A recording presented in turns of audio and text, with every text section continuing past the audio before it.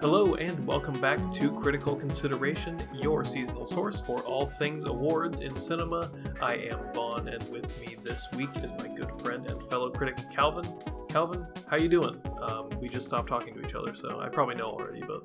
Well, don't call me a supporting lead. I decided that I am a co-lead performance in this podcast now. I've all right, decided to retake. Stepping up. I know it's been 3 minutes since I last signed off as a supporting actor, but in those 3 minutes, I've thought a lot about my stakes in the website and really how much I put into it. Right, I've written hundreds of articles here. I feel like I need to retake my stake in the show and become a lead actor that makes sense. Again.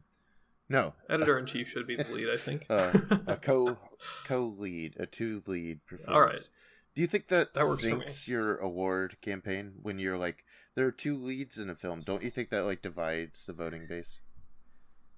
Oh, absolutely. I think that's got to be tough when you've got especially two really strong lead performances. I mean, we kind of talked about last week, Cody Smith-McPhee and Benedict Cumberbatch in Power of the Dog, and it's those are really two lead performances, but you kind of have to put them into different categories just to get some better consideration for them. Yeah, when we talked all the way back last week, we also talked about gendering, and I think one of the key problems would be how would you divide you have two lead actors, one's a woman usually and one's a man, and if you're submitting them, you're not submitting two men as leads. I think that gender split just allows you to do two actors in a way that you're not able to if you combine the roles. But right. I'd just say expand the category however much you need to. Allow 10, 15 nominees and see what happens. But yeah, no, certainly. But it would ruin the campaigning, wouldn't it? If you could just if you have to focus on one actor, that would make it harder. Yeah. The mechanics of Hollywood are always interesting like that. It becomes there's such a game to it, which is quite unfortunate at times because it shouldn't have to be, but it shouldn't. It's the way it is. We're getting into the late stages of the show. This is our second to last episode. Just one more after this. Incredible. What an incredible run. Just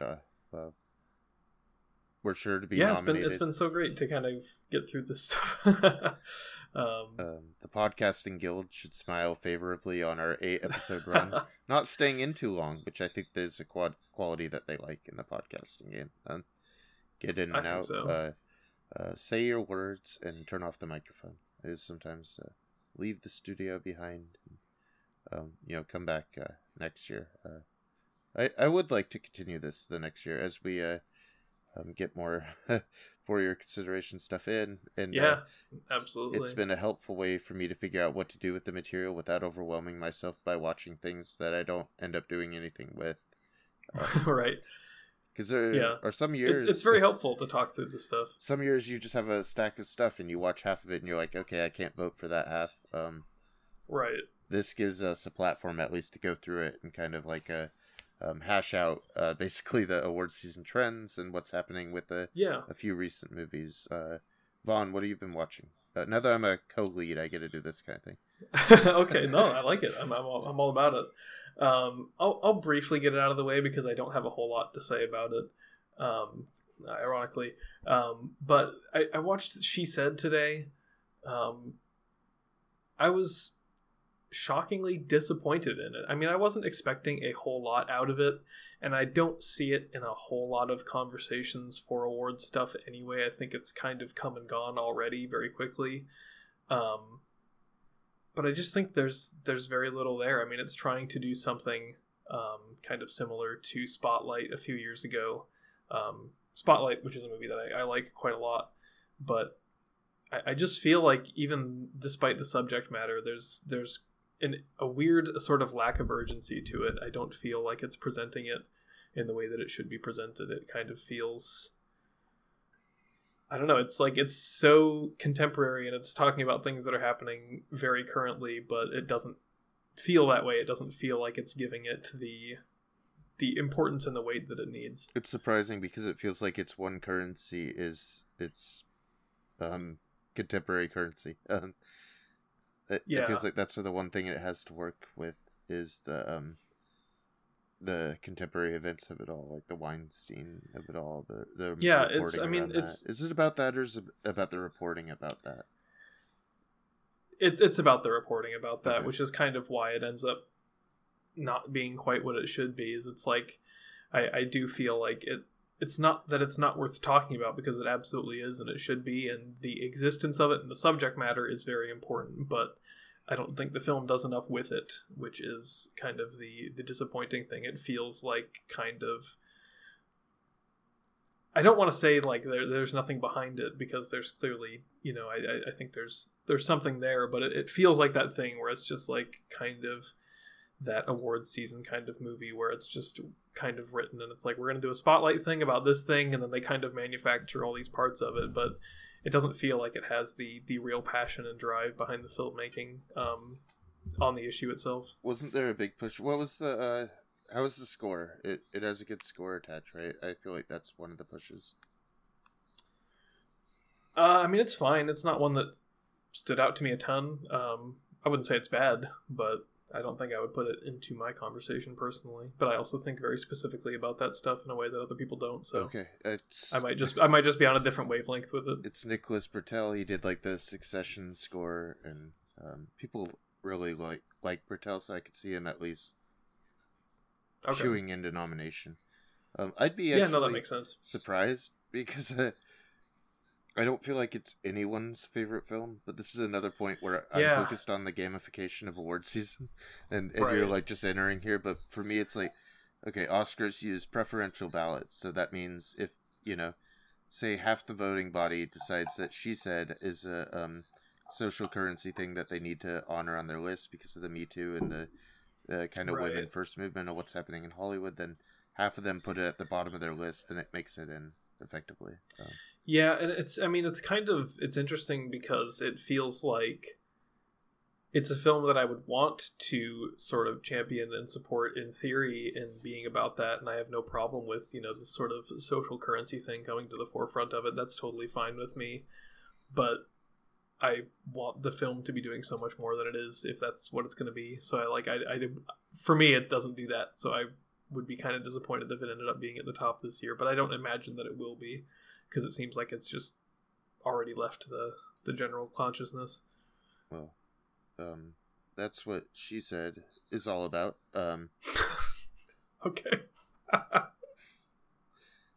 Just more women talking. Season. Oh, what have you seen this week, Calvin? What have I seen? Or this last 3 minutes? What have you watched in this last 5 minutes? In the last 5 minutes, I've had a very productive 5 minutes. I watched Navalny, the HBO documentary, which I missed at SIF and was intending to watch, about well, kind of like a dissident in Russia who's like fighting against Putin, very vocal critic of him, who gets poisoned. Yeah. Something's like slipped into his drinks, or maybe his clothes, and maybe he has to like go through all this stuff to like find out like where the poison came from, like who put his poison in his drinks, and they like end up finding this cabal of people who are kind of conspiratorially like working against him, and they had flown to the same place. So they start mapping these guys with like their campaign manager. They're like going into hiding for a while because he had just been poisoned, nearly died on a plane, and he's just like being held in safekeeping for a bit. And he's like calling these guys, and he's like, "What if we prank call them? What if I pretend to be someone who's on like the side of Putin?" And I'm like, "What went wrong with poisoning Navalny?" And so he like prank calls these guys, and the first three recognize his voice. They're like, "No, we're not talking to you. We know who you are." But the fourth guy he calls is a chemical engineer, and the guy is so caught off guard and wants to support his position so badly that he goes into the specifics on how they poisoned him on the phone with the guy he poisoned. Oh wow! Which is just. I guess I should check this out. No, it sounds very interesting. Which is just like, yeah, I guess watch it just for this like moment in the documentary that's just so incredible of him interrogating the guy on the phone about poisoning him, and getting details about how they like put the poison in his underwear and what they had to do to go clean it afterwards. Sometimes it's like there is just like that one moment in a documentary that really sells the whole thing. I think of like the biggest one I ever saw was like The Act of Killing, where the guy had to like replay like the murders on like the killing fields and everyone he murdered for the government, or just like his paramilitary troop that he had. And he starts like choking and coughing after he plays out the murders, and he looks at the camera, and you could tell like from his eyes like all the humanity's like sunk out of him, and he realized like the devastating like moral cost of like what he's done. There are moments like that in documentaries that just like make a movie, and they kind of stick with you. And I think this has at least that one. It doesn't have a lot else though. Well, that's unfortunate, but I mean, a lot happens. Unfortunately, things happen to Naval Need that. I mean, he doesn't die, I guess, to spoil it. But you know, there are problems with fighting like Russia on that level. They're going to do things to make sure that you don't. I guess I'd say that. Right. They'll do things to ensure they stay in power if you become a very popular figure. And I have larger questions about Navalny because he's exposed as like a nationalist Russian thinker, and to me it's just another shade of the same thing. He kind of makes sense. Like videotaped like hanging out with like these Nazis who are kind of like far right guys. Oh wow, okay, yeah. I mean, you know, maybe not Nazis, but we'd call them fascists, I suppose. Just total nationalist first guys, Russia first, and to me it's just like, yeah, but what if your opposition is the same thing? Is it really? Yeah. I mean, is he a hero, or is he just like a martyr for a system that is equally as as bad as his own ideas? Yeah. So I kind of struggle with like the broad praise of Navalny as like a film, but it does have that moment that's really interesting. Well, I am certainly very interested to check that out now. Would you put that into your documentary consideration? No, I think it's just outside. Possibly in last, but no, I think it's just outside it. But I've watched so many. Well, I was gonna say, I think that we both watched another documentary this week that we can talk about, which is Senior. Okay, yeah. You saw Senior as well. Yeah, I think Senior's great. And it's interesting because I feel like, I mean, it's another Netflix release, and it seems like Netflix doesn't really care about it. And yeah, they don't. I think one of the stronger documentaries this year. So I wonder why. I wonder why they don't care about this one. And it seems like such an easy thing to sell, to have, you know, a movie where Robert Downey Jr. is one of the primary people in it. I mean, he seems like such a bankable person at this point that they would be able to sell that more. But I think generationally, like in the Oscars like voting board too, you're kind of like getting into like the people like Paul Thomas Anderson and like the classic guys who have been around for 20 years who all look up to Senior. Right. And you're also getting into like, I mean, you're looking at their nostalgia and them making their movies on the cheap to begin with, and like the whole like Corman production group. Like, yeah, I feel like there would be a big nostalgic voting block ready for it, but also, yeah, people who are just familiar with Robert Downey Jr. and Marvel and everything. Yeah, and I mean, I feel like it's very much, to me, in conversation with what has seemed like a very big thematic thing this year. You know, we've talked a lot about like kind of movies about movies, and it seems like there's so many of those this year, and this is kind of the same thing, where it's like reflecting on the history of cinema as a medium and these two people's experiences with it as father and son and director and actor and all that. Have you watched It's such an interesting film. Any Senior movies? No, I haven't. I mean, I've always wanted to, but just like one of those things that I haven't quite gotten to yet. But watching this was definitely, I didn't feel like I was missing out by not having intimate knowledge of his films, but I also felt like it really pushed me to, now I really want to work through some of his filmography.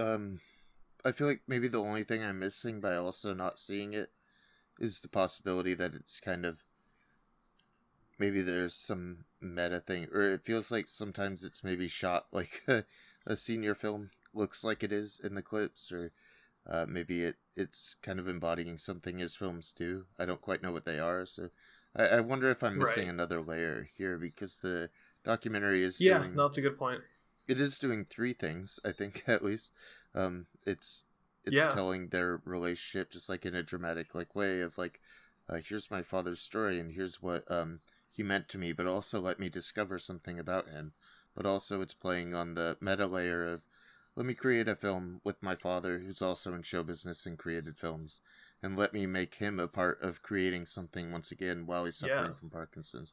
And then there's the third layer, which is the Noah Baumbach, a De Palma doc, which is just let's look at this guy's career and leave a lasting tribute to him at the end.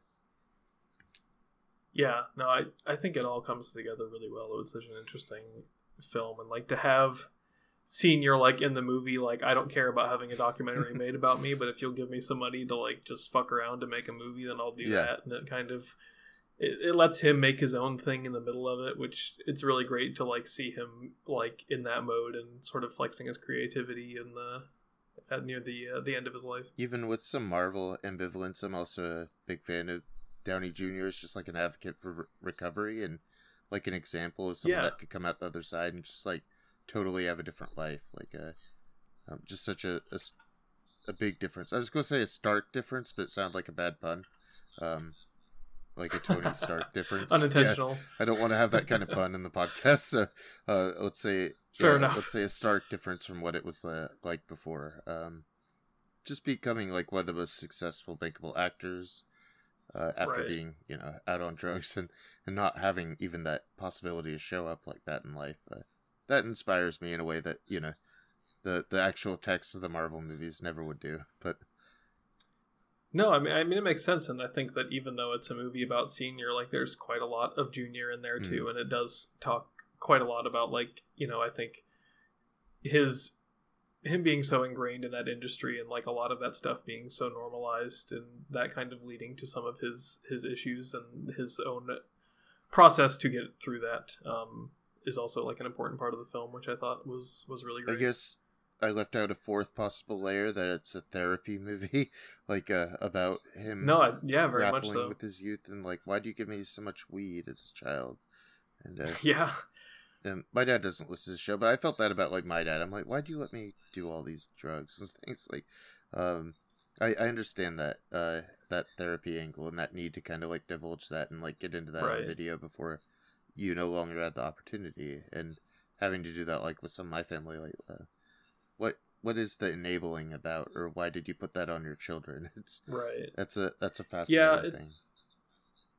It's very honest about all of it, and even in a way that I feel sometimes documentaries don't quite accomplish. There's a natural way that it's presented that other documentaries don't quite get to, but it's kind of the way that it documents sort of his struggle of trying to get this stuff out of his father, and even though he has this excuse of a documentary, and it feels sometimes you just have a documentary and it's just there and everyone's super honest, but it's this is he has to kind of fight to get any of that information out of him. It's careful too. It's not Metallica's some kind of monster. It's not a therapy jerk-off session about here's our a narcissistic look at our therapeutic development and my 5-week break from rehab while I went and recorded an album. It's not like that at all. It's a little bit more honest, I think, and a little bit more in touch with its emotions.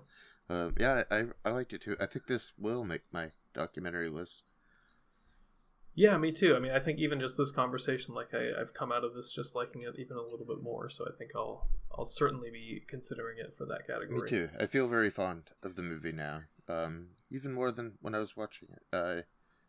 Senior's a good movie. I wonder if, as comes up in the movie, I wonder if it needed a better title. He's you're going to call it Senior, but. Yeah, he laughs at the title and then the title card comes up, which is a funny gag, but it's also maybe it's a tough one to sell to anybody else. Watch this movie called Senior. Right, and I told Jess, I'm okay, let's put on Senior. So she gets the Apple remote. She's Senior. I'm that's not going to come out. You have to say SR into the remote. She's okay, SR dot. And I'm okay. Maybe that's also a findability problem or a Google problem, right? Type Senior, you're going to get a list of a notable senior before you get the Senior movie. It's bad SEO. Yeah, I agree. I think it's really bad SEO work, and if that were a category, bad SEO, I think Senior would be like in my top 5 also. I was very touched. Yeah, it does need a better title. There were a few times I felt very moved and emotional. Yeah, me too. I want to watch Senior's work, so I think it accomplished multiple things. Yeah, definitely. I will certainly be going through it. And he's got a couple of his earlier films are very short, so it'll be, I think, easy for me to jump into in the coming days when I'm busy. I feel. What else do you have? I feel like we've done enough on it, but Something in the Dirt continues to be interesting and also expansive of how we look at documentaries and how they're filmed and how things are manipulated. And I'm about to listen to your guys' podcast soon, so I might just leave it at that. Fair enough. Yeah, we have certainly covered it a lot. By the time that this is out, it's an older episode now, but yeah, you can listen to on the Bones and All episode of I'm Thinking of Spoiling Things. Steven and I talk at length about Something in the Dirt, which is one of our favorites of the year. Is there a reason you went with Bones and All as the episode there instead of Something in the Dirt? Well, it's partially to kind of just digress and talk about something else. It's like partially trying to figure out the format of it, because previously it was like we had quicker blurbs that we could kind of all lump into our little grab bag segment, and now it's like we end up having multiple movies that we want to talk about at length. But that makes it harder to title an episode, so I just kind of have continued to choose kind of one main movie to center it around. Well, I've mostly it was like I figured more people have seen Bones and All. Yeah, and I feel like our Something in the Dirt coverage is expansive, or can continue to be expansive in a way that we're probably never talking about Bones and All after this episode again. Yeah, you're probably right. I mean, you liked it, but maybe you'll bring it up next episode, but it'll come up at least once more here, I believe. I think so. With that, did you have anything else? Did you watch anything else these last 5 minutes, or? No, that's it. That's all. I only got through 2 movies in the last 5 minutes. Well, that's impressive. Pretty low numbers. That's impressive in its own right. Plenty more to watch for me. I have the day of our recording, I'm going to Avatar tomorrow, so I know it will be a few weeks out from me having seen it, but my review will be on the site now, and I really do stand by what I say about what would be a crazy thing for me to have said about Avatar. I think all films should be, when I said in the review, I think all films should be filmed underwater, I really meant that about the future of filmmaking. You think more films should have different frame rates in the same shot now? Yeah, I'd like every character to be moving at a different frame rate. Like new experimental film, I guess. Like Jean Godard said, like a cinema is just a life moving at multiple different frames per second. Or 24 frames per second. That's a great quote. 48 frames per second. It's fucking with the quote of a man who's recently died and can no longer defend himself, which is a great thing to do. Read my Avatar review for more false quotes of Hollywood directors. I think I filled it with a few from Orson Welles and what he would have thought. I reviewed it as Orson Welles and what he would have thought about James Cameron. So that was an interesting approach. Well, now it'll be interesting to go back to this. Go read Calvin's review and then let us know how close it is to what he says that it's going to be. By the time we record our next episode, we will have up-to-date Avatar takes. So. What if this is the F for fake of Avatar reviews, and there's a subversive third level? I mean, I'd like to see that, sure. What's happening here? I'm looking forward to Avatar 3, Titanic 2, whatever other sequels. James Cameron, as I said, is the master of sequels, and I'd like to see Titanic 2 right away. All right. Well, Titanic 2. I don't know how to segue that into Best Actor. Well, I mean, didn't Leo Leo win Best Actor probably for Titanic? I would say probably, but I don't know. I don't know about past Oscar wins like that. He proclaimed himself to be king of the world, right? Like that must Well, I guess he must not have, because his first it was a big deal when he got his first best actor for The Revenant, right? So I guess he didn't win for Titanic. What a shame. Maybe that's good. I don't remember if that was like the blowout part of like Titanic, or it's just like people were like, wow, it really looked like that ship sank, huh? I think it's probably the latter. Read my Avatar 2 review for where I mentioned the recreation of the Titanic sinking again. I don't know how we got here. I don't really know either, but it sounds like you are gonna write a hell of a review on a movie you haven't seen yet. So I hope it lives up to very excited for that. Let's talk about best leading actor. Okay. Last year, 2021. Seattle Film Critics Society gave it to Nicolas Cage in Pig, and the Oscars gave it to Will Smith in King Richard. Which, one of those I think is great, and one of those I do not think is great. So very little fallout around either. No developing stories after Will Smith won his Oscar, so that's good. Everything went smoothly. Very smoothly after that. He's up again for Emancipation, which I don't think many people have seen. I didn't see yet. No, I don't think so. It seems like such a late entry that I'm not sure there's going to be much buzz around that. And I haven't heard really anything too positive either, so I'm not sure if I'll end up actually checking it out. And he's not allowed to go for 10 years to the Oscars, so I don't know. Like, that's, yeah. Yeah, I mean, it feels like a recovery film. And then the next one, we'll see. Yeah, I think even if he had a really knockout performance, I wonder if it would end up on any lists this year. I think, especially the Oscars, I think would be like, yeah, we're not going to put him on any lists right now. Nicolas Cage, meanwhile, was in 2 movies, The Unbearable Weight of Massive Talent, and then one other that I've forgotten, something Field. I don't know if I know off the top of my head. Yeah, but he was in neither of those are on my list. Yeah, no, he's not very good this year in anything. I like unhinged Nicolas Cage, imaginary Nicolas Cage in Unbearable Weight of Massive Talent, but nothing that comes close to his performance in Pig, which I think is phenomenal. I think it's maybe my favorite of his, although I have a real soft spot for The Weatherman, just something between my dad and I maybe, and another film about like processing dads and like senior. Yeah, nothing wrong with that. Yeah. That's a really heavy one. I don't know where to start with Best Actor. Like, my list is really unseemly right now. Well, I'll start then by mentioning Brendan Fraser in The Whale as Charlie, which I think, because he's kind of at the top of all of the lists, and you haven't seen it yet, I'll just kind of briefly mention it myself, but even though I do have kind of mixed thoughts on the film as a whole, most of my mixed thoughts are, I think, direction and screenplay focused, and I think that Fraser's performance is really, really outstanding.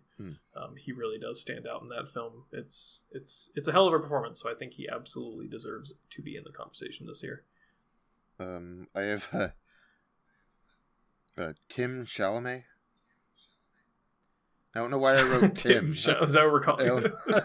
Tim Chalamet. I've never seen it written Tim. I don't know why I put that into my phone, but I went down to write Tim Chalamet in Bones and All because I think he's the thing in that movie.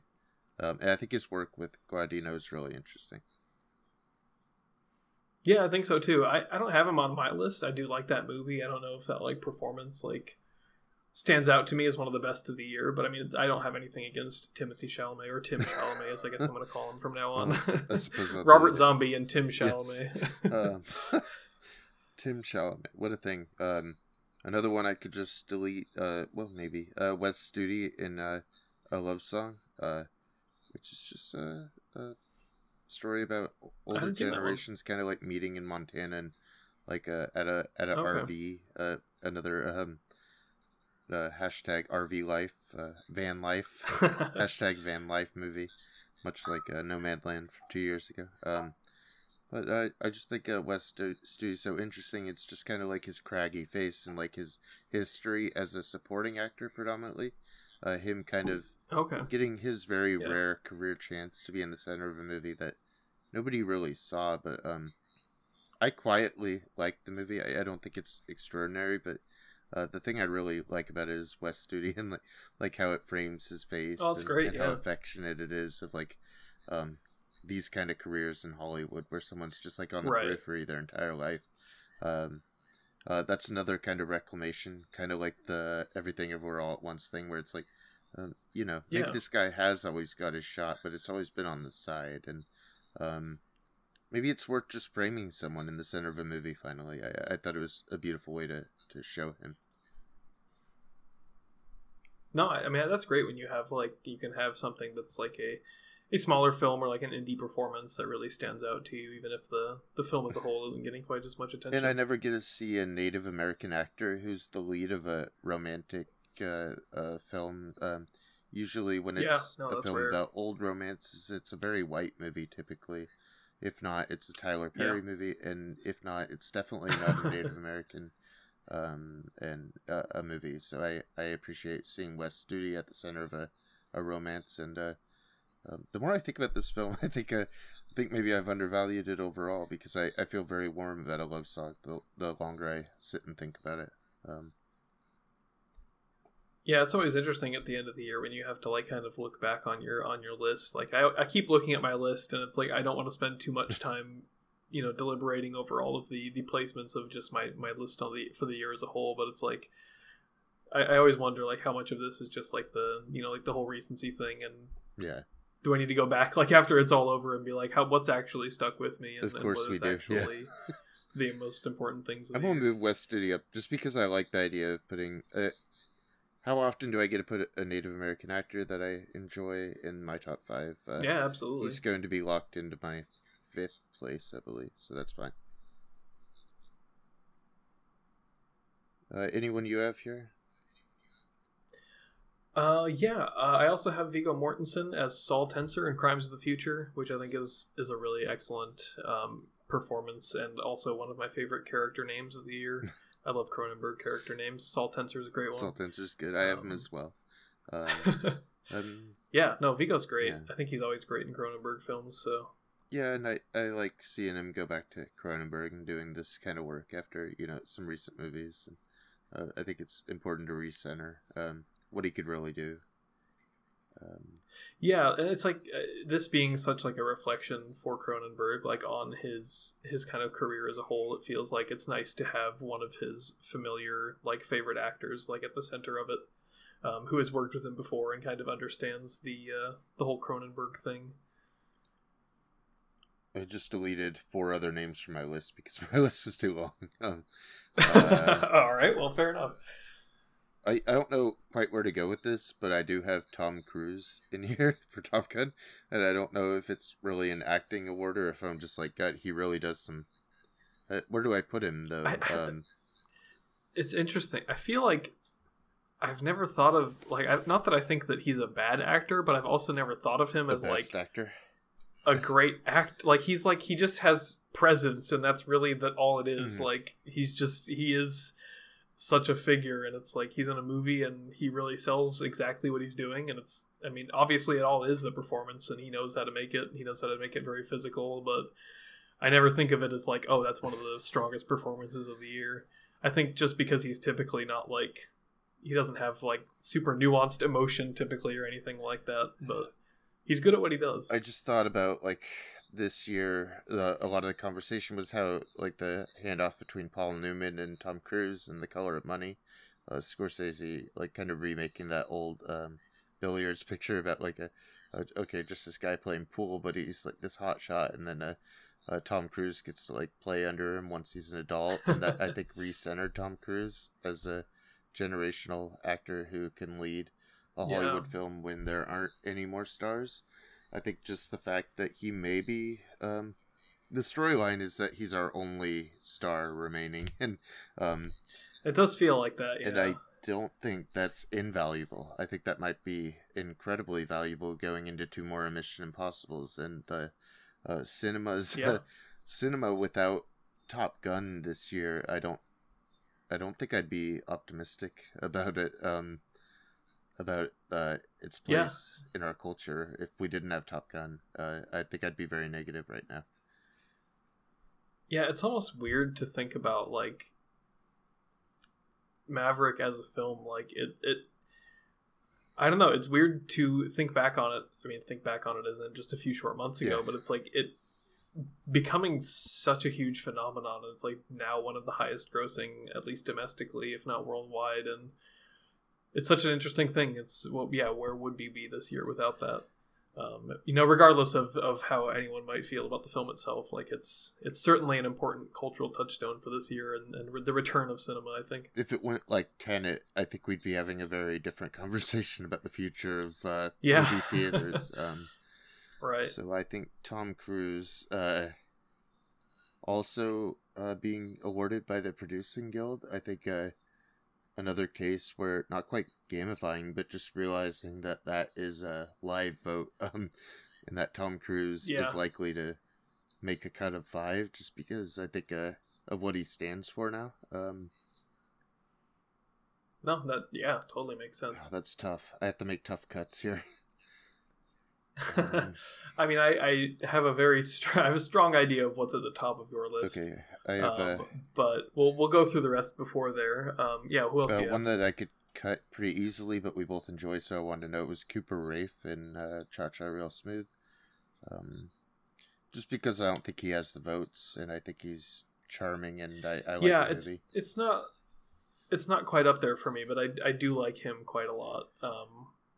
Him just kind of making movies to figure himself out, I think, is a very interesting kind of way of his formation as a filmmaker. I'm quite interested in him at all times. I'm moving down Diego Calva, who I thought was just so interesting in Babylon, and I think will spark on my list as well. Will spark a bigger career for him.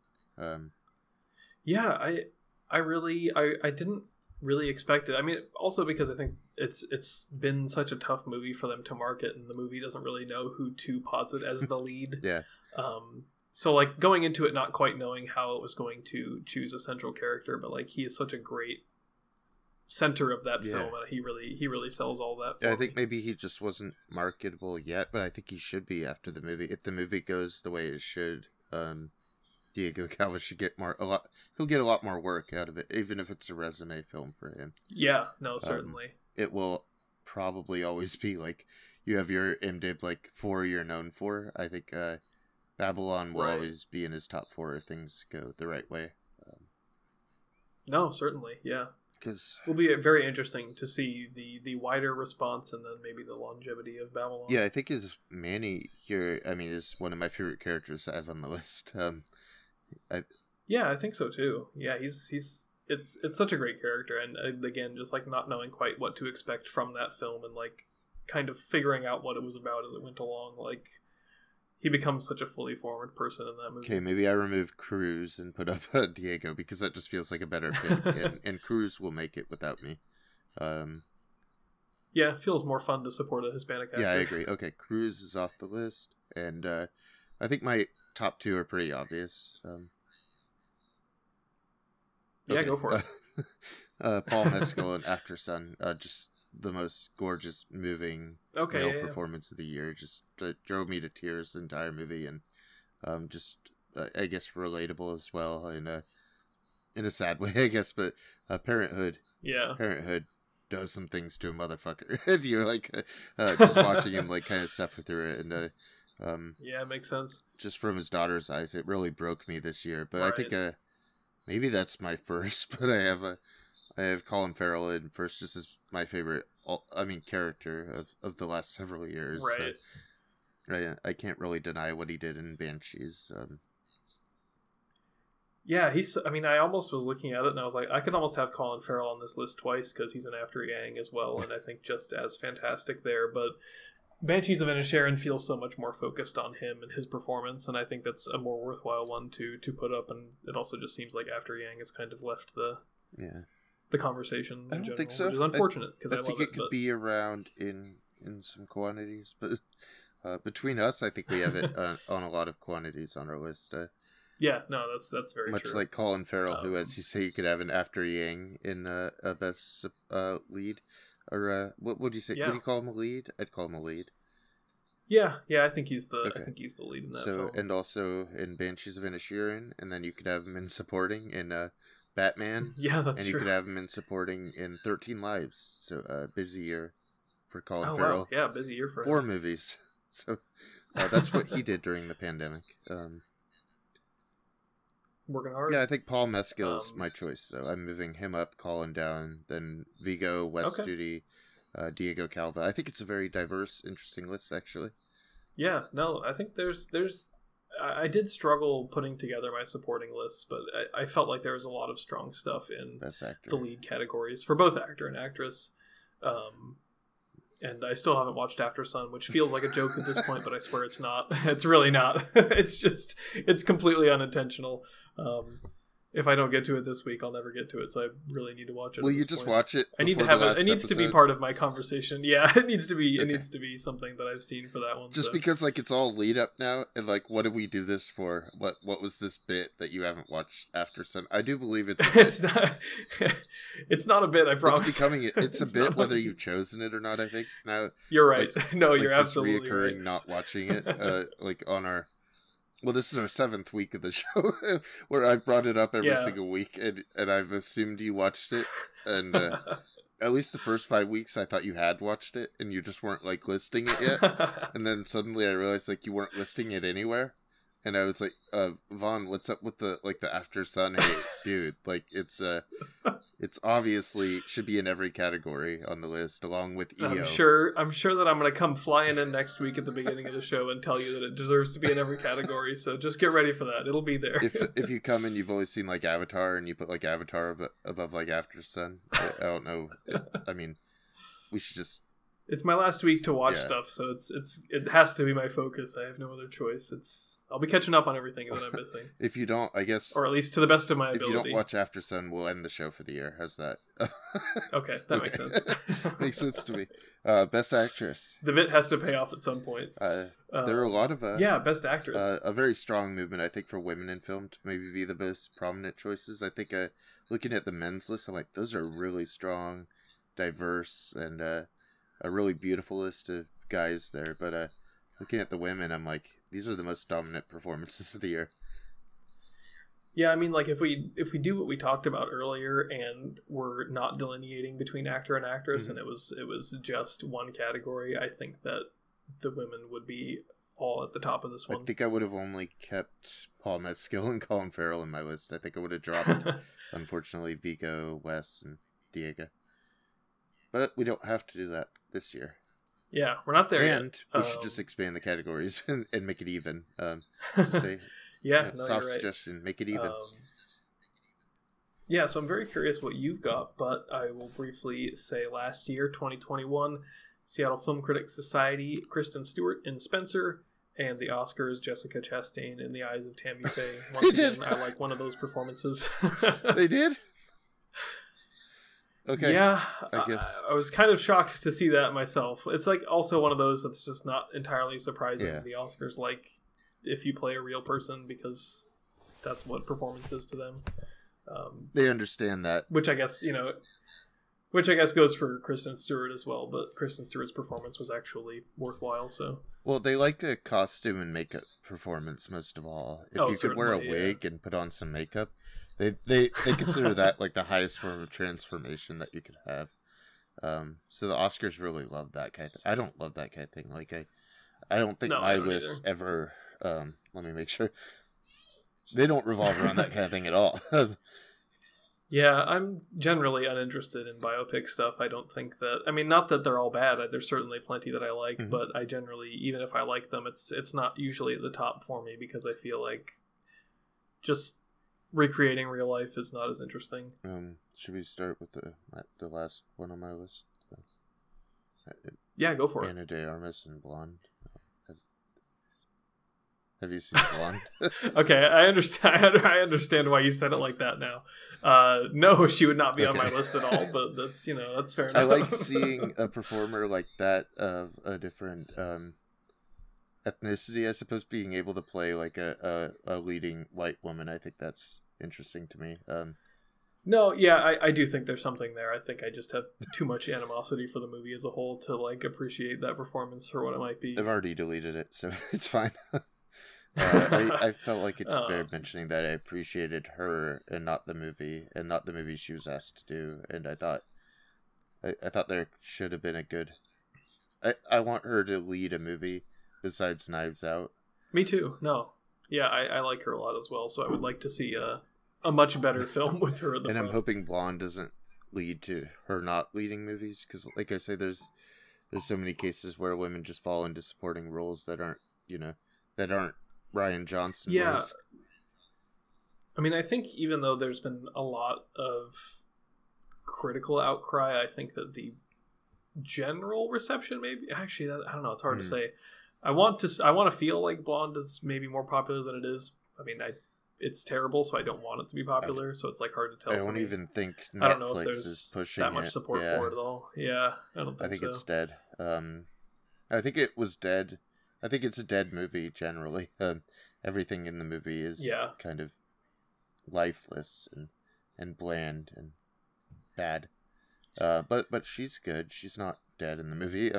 She's trying her best. And, yeah, I wonder like how much that release timing like is a consideration for someone like a streamer like Netflix. Like, are they putting that out in September or whenever that came out so that they can get a general gist of the general reception and then decide retroactively if they want to push it for awards? Whereas the stuff that they're releasing in December, it seems like they just know that they're going to push it even if nobody's quite seen it yet. So. Yeah, probably. I feel like that's probably a piece of rolling the dice. Yeah. Do you have like a full list here? How many do you have? I have 4 is what I had, like the strongest ones that I had. I'm sure you'll probably give me a couple more ideas here, but I've got 4 that I felt really good about. I liked Aubrey Plaza and Emily the Criminal, but it's not special, so I'll get it. I just like Aubrey Plaza and things. I think Black Bear was her chance. I like her a lot too.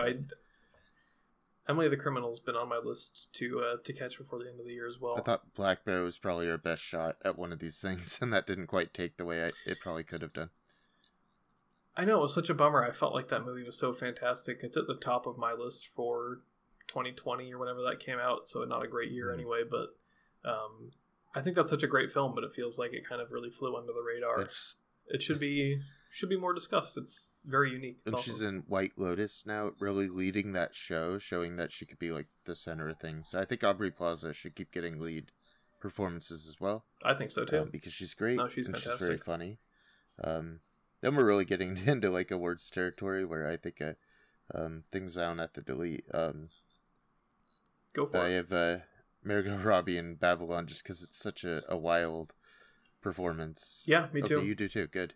Yeah. No, I mean, she's just like magnetic in that movie. I mean, I think she's always does such a great job. Like, I always feel like she's kind of working above the call of the film that she's in, like in the best way. Like, I feel like she's just always standing out. Like, she puts so much effort into being Harley Quinn in a way that I just appreciate so much in those films that I often feel very little about. It even made me like that last one. Phenomenal here. The Fantabulous Harley Quinn. It made me like that film. Yeah. Yeah, I think she's always good.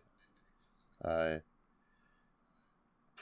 rest are hard to really sort through. I don't know where to rank people. I don't like ranking. All right, people. well, let's see. It's tough. What else do you have? Let's see if they match up with mine as well. Okay, my next one's Mia Goth and Pearl. Yep, me as well. I also have Mia Goth in Pearl, which I mean, mine are also unordered at the moment, but I would put that above Margot Robbie. I think personally, I think Mia Goth is such a strong performance there. Pearl's such a great movie, and it works solely because of that performance. Because she's a star. Well, yeah, she absolutely is a star. Absolutely a star. Then I have Cate Blanchett and Tar, which just seems pretty cut and dry. That has to be on everyone's list. Yeah, me too. I think for me, Cate Blanchett has to be at the top. I think these are all great. I mean, they're pretty close to one another here, but I think that performance as Lydia Tarr is just like, I mean, it's the film is so focused on her. I mean, it is entirely that character study, and it's like without that performance being as fantastic as it is, the film totally falls apart. In fact, I think I'll move her. Whereas, like, Go on though. No, go ahead. So is that, do you have just one left now, or you have two more? Two more, but I've moved down Michelle Yeoh in Everything Everywhere All at Once down to third place. Yeah, also on my list. Yeah, I think that would probably be second for me, behind Cate Blanchett. But yeah, also just phenomenal. I really, certainly one of the standout performances this year. I think all of the performances and Everything Everywhere are really great. Yeah. My first choice is Frankie Corio and Aftersun, a movie that you need to see. Okay. It would have been a helpful movie to see for these categories, probably, but apparently because I have it both. I'm really shooting myself on the foot here. I doubt it. Again, this is maybe gamifying the award show, where I'm saying that I need Paul Mescal and Frankie Corio because their relationship meant the most to me of the year. That they're dynamic. So maybe putting them both in first is me just like hedging my bets that if I do that and enough other people feel that way, maybe they both could hold a meaningful place. I mean, I think I've seen lots of support for both of those performances. I think that they're certainly in the conversation. I have no idea why I am incapable of watching this film. There's really no reason for it. I might be disqualified, huh? Frankie Corio is probably a kid, so maybe I need to. For our youth performance, because ours doesn't quite work like the Oscars, right? We have the youth set aside for it, so maybe I need to even delete my first place. And congrats to Cate Blanchett, both of our first place winner for the category, and Frankie Corio. Of course, I already have in best youth performance. So, well, there you go then. I mean, I think that's such a solid list there. Some really, really strong lead female performances this year. Was there anyone in She Said that you would add, or not so much? I feel like that's in Oscar contention, but doesn't have to be for us. No, even aside from me not finding the construction of the film that important or meaningful, ultimately, like, I don't think the performances really stand out to me. It feels like a film that should have much more emotion and weight to it, but none of the performances are really doing that much. I mean, I'm blanking on her name right now. I had it like 2 seconds ago and then it left my mind. I'm gonna pull it up instead of saying the wrong name on accident. Thinking about putting Carey Mulligan. Okay. Carey Mulligan is I mean, she's great because she's always great, but I don't feel like it doesn't like hold a candle to any of the ones that we've talked about here. I mean, I will note. I'm tempted to do a couple things. Like, there's Dale Dickey, who's on the other side of Wes Studi in A Love Song, putting like a woman of a certain age in contention for a romance role is tempting. Emma Thompson also in what is it? I Hate You, Leo Grande. I Love You, Leo Grande. Something about Leo Grande, where she hires a young sex worker. Women body positivity at a certain age is a important thing that's happening a lot this year. Thing. So, I'll put Dale Dickey in for now as my number 5 and see where the year leads me. Well, you got a solid list there of 5. I was just going to note briefly something funny that I was noting earlier. Samantha Morton, probably the most a fantastic standout brief performance in She Said. That's really notable, and Samantha Morton also a standout terrible performance in The Whale. That was one of my least favorite parts of the film. So I think the possibility of Michelle Williams winning at the Oscars is very real, and it's one of my least favorite performances of the year. So I think I think that might happen, and I might be, because it's the Oscars and I don't like it. That's how it usually works. Yeah, I mean, we've talked about both Will Smith and Jessica Chastain winning last year, and it's like neither of those are performances that I feel particularly strongly about at all, but it's like, so it's not going to be surprising to me when Michelle Williams wins that award, if she does, which feels, like you said, like a very real possibility, but yeah, not a performance that I care much for. I mean, like, besides Cate Blanchett on my list and Michelle Yeoh, I don't see anyone that will beat Michelle Williams, and that worries me. Yeah, I think it's definitely Cate Blanchett and Michelle Yeoh at the top of that list. So I wonder if Michelle Williams will be enough. The problem is if a bunch of people vote for Michelle Yeoh, a bunch of people vote for Cate Blanchett, and then everyone votes for Michelle Williams, that means that she wins. Yeah, so, no, that's the tough thing there. That's what worries me. And I don't know. Yeah. I want to feel strongly about Michelle Yeoh ending up at the top of that one. Like I feel like that's the acceptance speech. I feel like there's a lot there. Yeah, like I feel like people were very fond of that performance, and I feel like there's been continued conversation about her and that. And like even though I think more removed from the mechanics of Hollywood, I think Cate Blanchett is so easily at the top for me, but conversationally, if we're talking about the way that the Oscars work, I think there's a real enough possibility that Michelle Yeoh can take that one. All right, well, we'll be back with a longer episode, our last episode. We might come back and do like something about the Oscars. You guys did something on spoiling things, so maybe you guys will too. But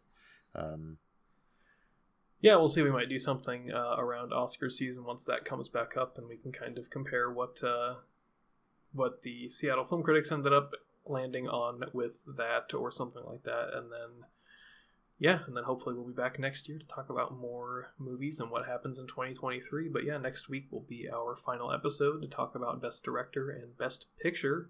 And then I think we'll talk a little bit about what we're looking forward to in 2023. Yeah, it should be interesting. And we'll find out what my Avatar review really said. So... yeah, look forward to Calvin's Avatar. If I mention Titanic, I feel like I win, but I don't. I feel like now I'm just forcing myself to write about Titanic 2 in my Avatar 2 review, which is a kind of a... Yeah, that's what happens. Well, I guess everyone will have to tune in and find out what happened to the Titanic 2. Thanks so much, fun.